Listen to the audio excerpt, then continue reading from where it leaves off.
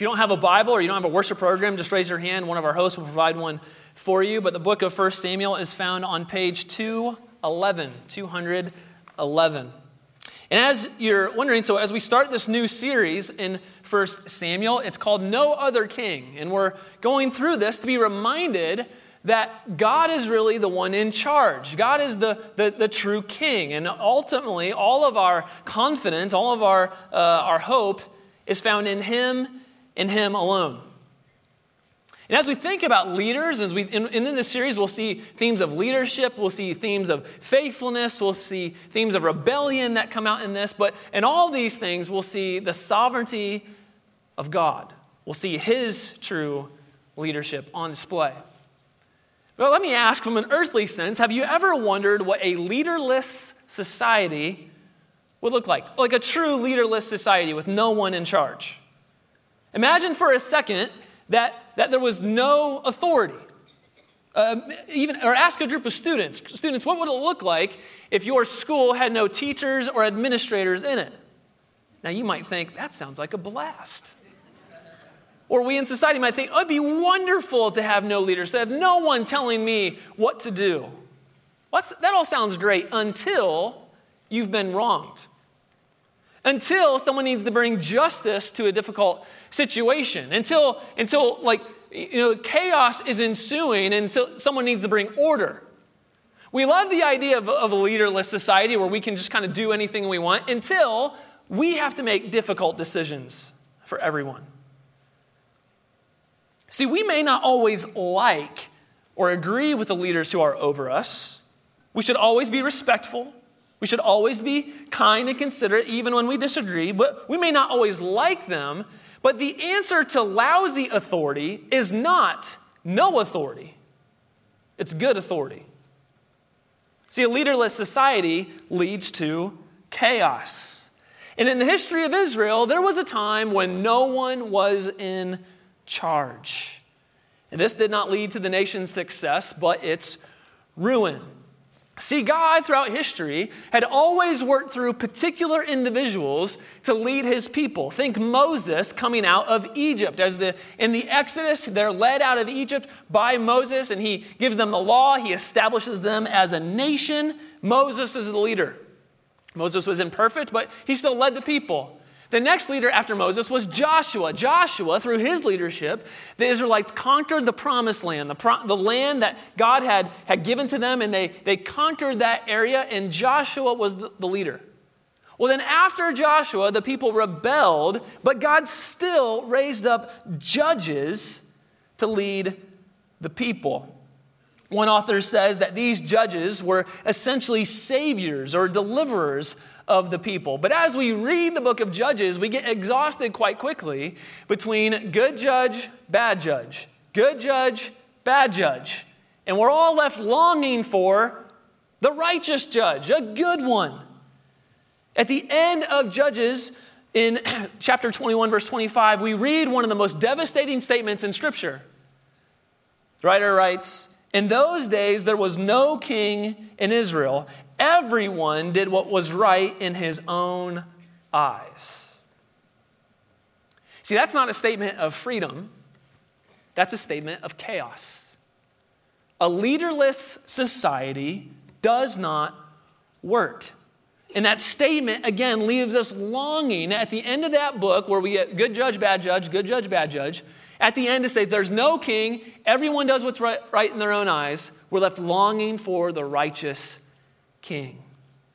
In our English Bibles, then we turn to the book of Luke, or the book of Ruth. And in Ruth is essentially an excursus, a story about a time in the Judges. And the part in our women's Bible study, you guys will be learning part of the theme in Ruth is to see God's provision or protection to raise up an eventual king, as we see the ancestry of King David that's indicated in the book of Ruth. But in Jewish tradition, they would have gone straight from the book of Judges to the book of Samuel. Now we have 1st and 2nd Samuel. That actually represents two different scrolls. So you would have had, again, a big portion of text on one scroll, that scroll, 1 Samuel. Big portion of text on another scroll, that's 2 Samuel.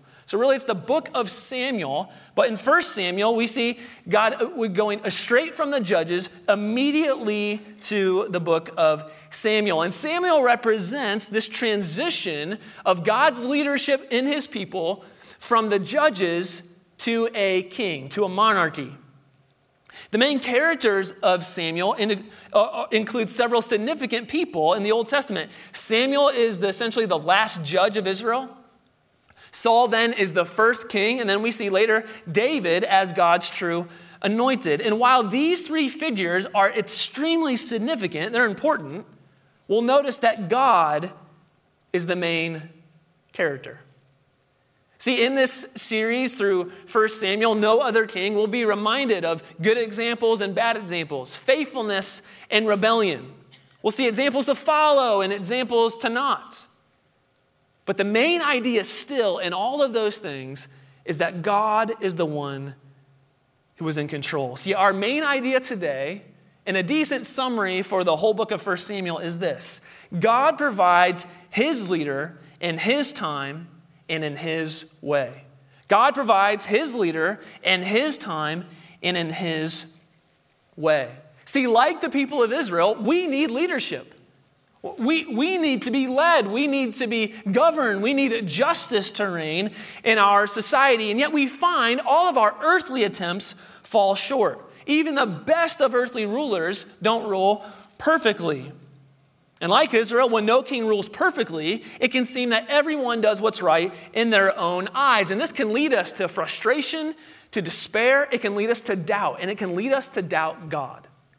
See, when we can't see God, and we say to ourselves all the time that he's really in control, and yet around the world it seems as if things are going haywire, things are chaotic, then it can lead us to doubt. And when we doubt God's sovereignty, it leads us to put our ultimate trust in allegiance into an earthly leader who promises hope, who promises renewal, who promises greatness, who promises justice and all the earthly senses of it. And yet, that leader will lead us to be frustrated. Because no earthly ruler, no earthly king can take the place of God. And part of the reason we need the book of 1 Samuel is because as God's people, not just from 3,000 years ago, God's people 3,000 years ago needed to know that God is the one who's sovereign. But now we today as God's people in the 21st century, we also too need to know that God is the one who is sovereign, and he will provide his leader in his time and in his way. My hope from this series is that we become a more confident people in the sovereignty of God and his leadership and his governance over us, and that would lead us to trust him. There really is no other king but the Lord. So as we begin in 1 Samuel chapter 1, we see the story of a young woman named Hannah who desired a child. Now, you might be familiar with this story in the past, and you might understand some of the themes there. And the story of Hannah is really a microcosm of the story of Israel.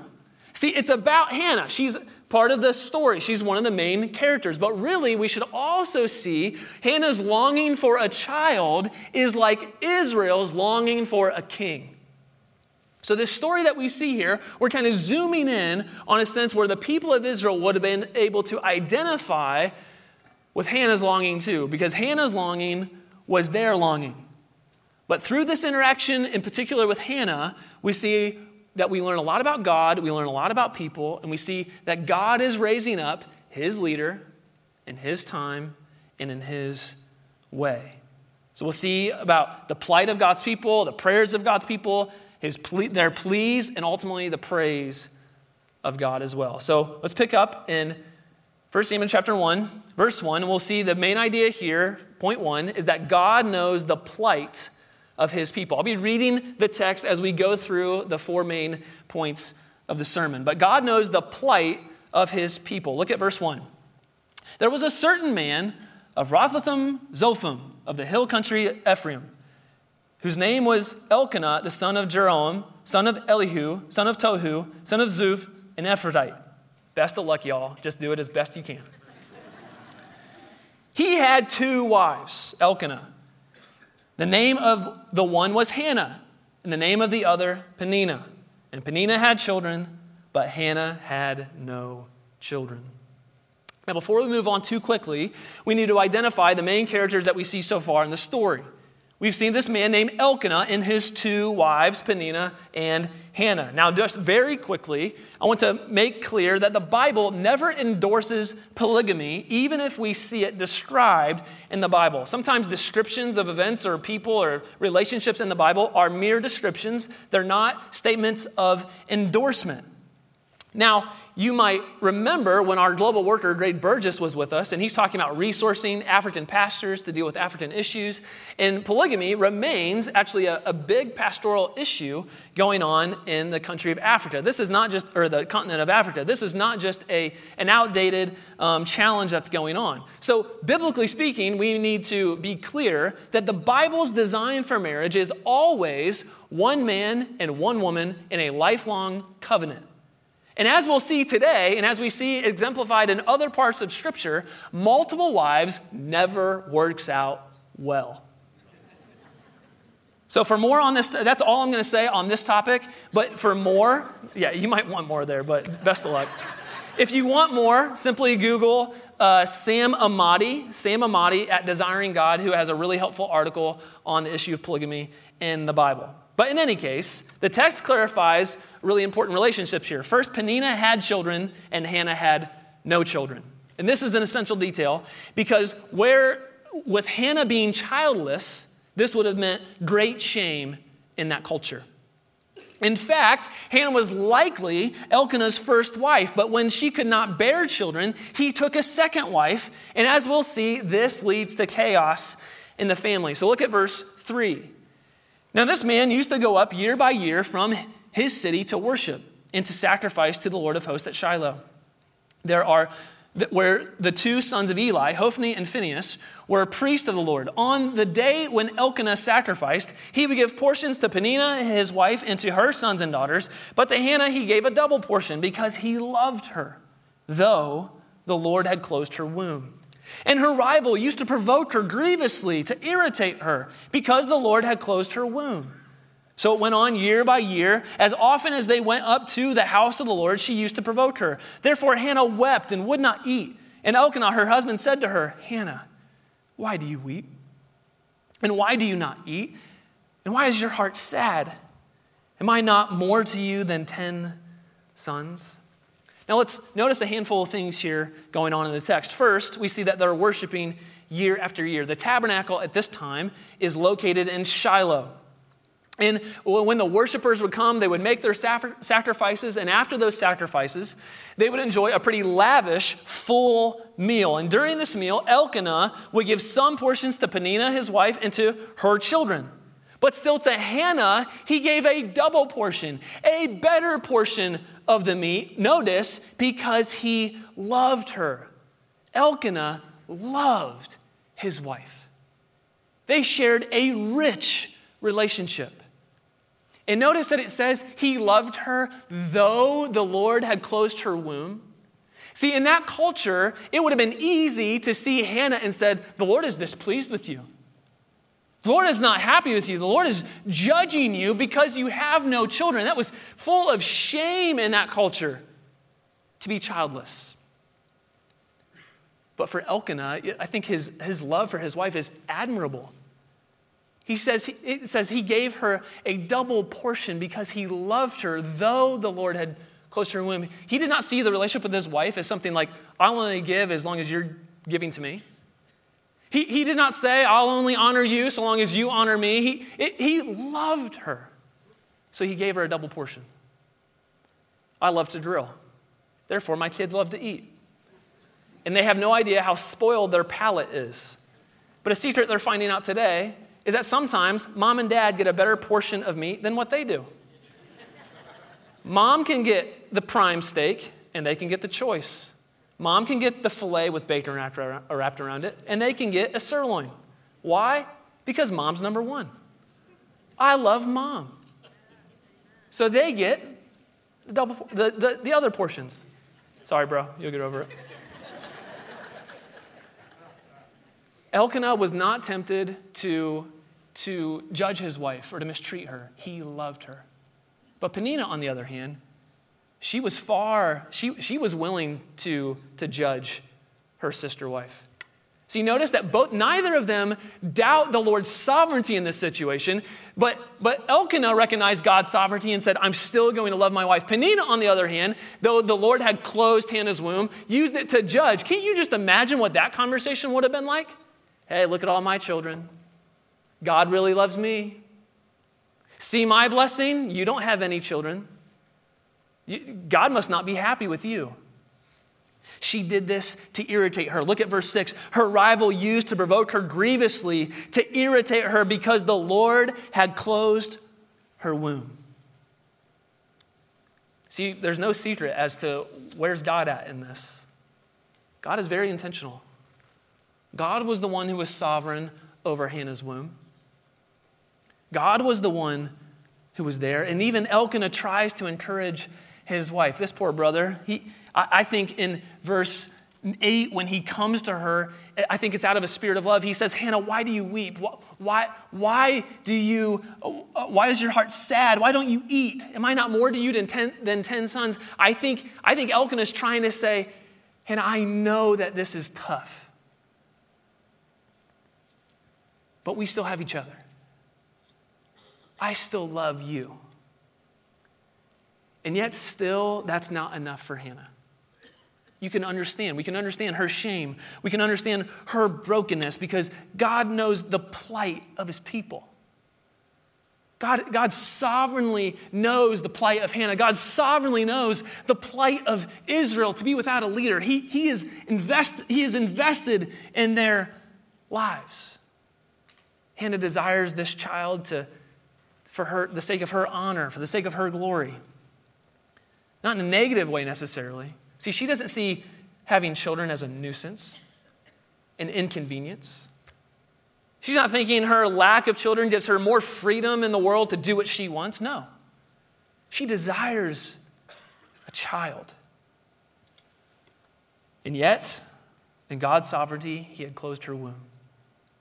See, our lack of understanding of God's sovereignty over our lives should not lead us to not trust him, should not lead us to doubt him. Because oftentimes we're a little bit more like Peninnah than we want to realize or to admit. See, like Peninnah, we can say, I didn't get that job. God must not be happy with me. That situation didn't work out like I wanted it to. God must be displeased with me. And yet sometimes, just in the sovereignty of God, we don't exactly know why. And when we don't know why God is working in a certain way in which we have many questions, we simply trust. And then we go to him in prayer. See, for Hannah, her plight led her to dependent prayer. That's the second theme here in this text. God hears the prayers of his people. If he knows the plight of his people, it only makes sense that he would hear the prayers of his people. Look at verse 9.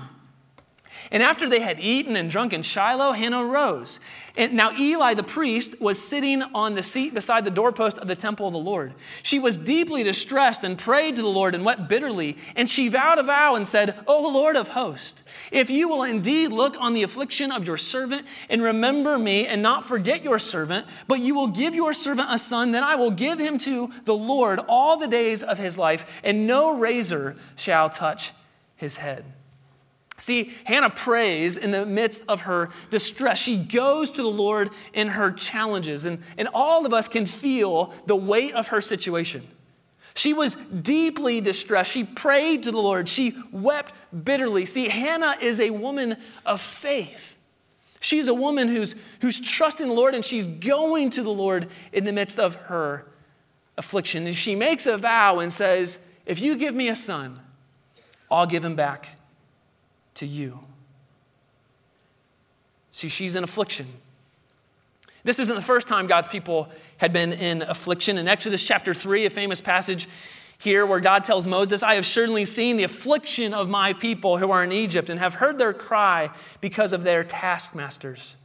I know their sufferings. See, the afflictions of God's people should always lead us to dependent prayer in the sovereign Lord. But you might see Hannah's prayer and this vow, and it almost makes it seem like she's trying to bargain with God. If you do this, then I'll do that. And that can be a challenge. But the ESV Study Bible summarizes this well. They say Hannah's prayer takes the form of a vow. This is not a device to attract divine attention or coerce a divine response, but an expression of faith in God's power to intervene effectively. Hannah prays, if you give me a son, I'm not going to keep him. That's not she's not bargaining to get something just from God to keep to herself. She's recognizing, trusting the Lord, that if you provide a son, he is yours and yours completely. Notice that it says, a razor shall never touch his head. That phrase that is something that's called a Nazirite vow. You can see it described in Numbers chapter 6. And in Numbers chapter 6, the Nazirite vow communicates that though the person who takes a Nazirite vow is set apart, separate for the Lord. It was possible for somebody to take a vow like this and it not be indefinite, but Hannah's vow here is an indefinite vow. He will never have a razor touch his head. He will always be set apart to the Lord's service. I should remind us of the great judge Samson. Samson was far from a perfect leader, but yet when we think about him, we think about victory in God's people. But Hannah's piety and genuineness is real. And it's actually in contrast to the supposed priest of God's people. Look at verse 12 to see this contrast between Hannah's piety, Hannah's prayer, and Eli's ignorance. Verse 12, as she continued praying before the Lord, Eli observed her mouth. Hannah was speaking in her heart, only her lips moved, and her voice was not heard. Therefore Eli took her to be a drunken woman. And Eli said to her, how long will you go on being drunk? Put away your wine away from you. But Hannah answered, no, my Lord, I am a woman troubled in spirit. I have drunk neither wine nor strong drink, but I have been pouring out my soul before the Lord. Do not regard your servant as a worthless woman, for all along I have been speaking out of my great anxiety and vexation.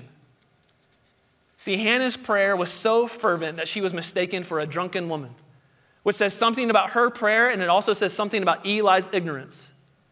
Think of how bad it must have been among the Israelites at that time that the priest mistook someone who was devoted to the Lord, someone who was passionate for the Lord, for a drunken woman. He was more used to seeing drunkenness than fervent prayer. But Hannah defends herself and says, no, I'm not drunk. Hannah did not rely on any mom juice to take away her stress and anxiety. She was not tempted to rely on alcohol to get rid of her symptoms. She took her anxiety, her depression, all things that people in our culture would say, that drives me to drink. She took all of those things and it drove her to the Lord. She relied on him. She was dependent on him. And see, friends, God hears our prayers. And all of our plight, when we pray to the Lord, he hears our prayers. He's aware of our situation. He was aware of Hannah's situation. He was aware of the Israelites' situation. And Eli responds to her with a positive answer in verse 17, go in peace.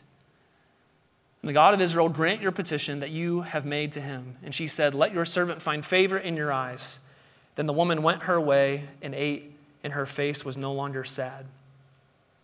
See, we need to admit that certainly our prayers are not always answered affirmatively like we want them to, in the way that we desire. But in this case, in this scenario, Eli said, the Lord will answer your prayer. And when Hannah goes away, I think that statement of that she goes away, she's no longer sad, that's a statement of trust. She believed, she had faith that the Lord was going to provide for what she asked for. So now, in her plight, she prayed, and from her prayer, we see answers. Third point, God answers the pleas of his people. God answers the pleas of his people. Look at verse 19. They rose early in the morning and worshiped before the Lord. They went back to their house at Ramah, and Elkanah knew Hannah his wife, and the Lord remembered her. And in due time Hannah conceived and bore a son, and she called his name Samuel, for she said, I have asked for him from the Lord. So they woke up, they went home, and Elkanah knew his wife, meaning that they were intimate with one another. And the Lord remembered her. But in this case, something different had happened. They had been married far long enough to realize that Hannah could not get pregnant naturally. Remember, Elkanah had taken another wife, and she had multiple sons and daughters. It was clear in Hannah's mind that she was the one who was unable to conceive. And yet Hannah still trusted. She knew that theologically that the Lord had closed her womb, but she still trusted in the promise of God through his priest that she would have a child. And notice what it says, and the Lord remembered her. What a wonderful phrase. Do you ever feel forgotten by the Lord? You ever feel alone? Like the Lord has forgotten you? See, this term of remembrance, remember, is a term of salvation according to one commentator. Especially when God is the subject. When God is the one who's remembering it, we need to pay attention there because it seems as if something is going to happen significant. It could be an initiation of a major new activity by the covenant-making God. Listen to just some examples. In Genesis chapter 8, God remembered Noah and the flood subsided. In Genesis 19, when God is about to destroy the city of Sodom, it says God remembered Abraham and Lot got out. In a very similar situation to the one we're in today, in Genesis 30, we see that God remembered Rachel and opened her womb. And famously in Exodus chapter 2, it says, during those many days the king of Egypt died, and the people of Israel groaned because of their slavery and cried out for help. Their cry for rescue from slavery came up to God, and God heard their groaning, and God remembered his covenant with Abraham, with Isaac, and with Jacob. Do you feel forgotten by the Lord? See, the people of Israel should be remembering some similar themes that are going on in this story. See, God had remembered Hannah, this barren woman, that provided a child for her. But this wasn't the first time something like that had taken place. See, God told Abraham and Sarah all the way back in Genesis that you're going to have descendants that'll be like the stars of the sky. You won't be able to count them. And Sarah didn't have a child until she was 90 years old. The Bible tells us that it was impossible for her to have a child, but Abraham and Sarah knew each other, and a child came when she was 90. Isaac, their son, then married Rebekah. And in Genesis 25, verse 21, it says, Isaac prayed to the Lord for his wife because she was barren, and Rebekah, his wife, conceived. Rebekah gave birth to twins, Jacob and Esau. Jacob was the one of blessing, the one of promise. He was the one who carried the covenant. And as we already noted from Genesis 30, Jacob's wife, Rachel, was barren. But the Lord remembered her and opened her womb. And from her womb came Joseph, the one who would go before the people in Egypt, who would maintain the Egyptian society and provide for all of his people, so that while the world was hungry, while the world was in famine, God used Joseph, the seed of Rachel, to save and sustain the people.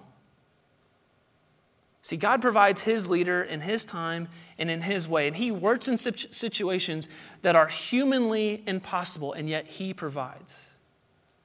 Do you feel forgotten by the Lord? See, think about Hannah's prayer. It's almost, remember, it's remember me. Do not forget your servant. Take away my shame. I'm depressed. I'm anxious. So we cry for help.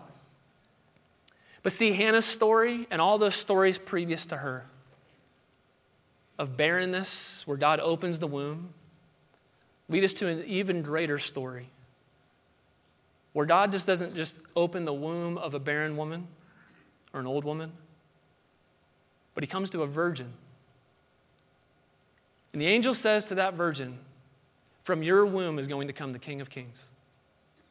From your womb is going to come the one who pays for the sins of all his people.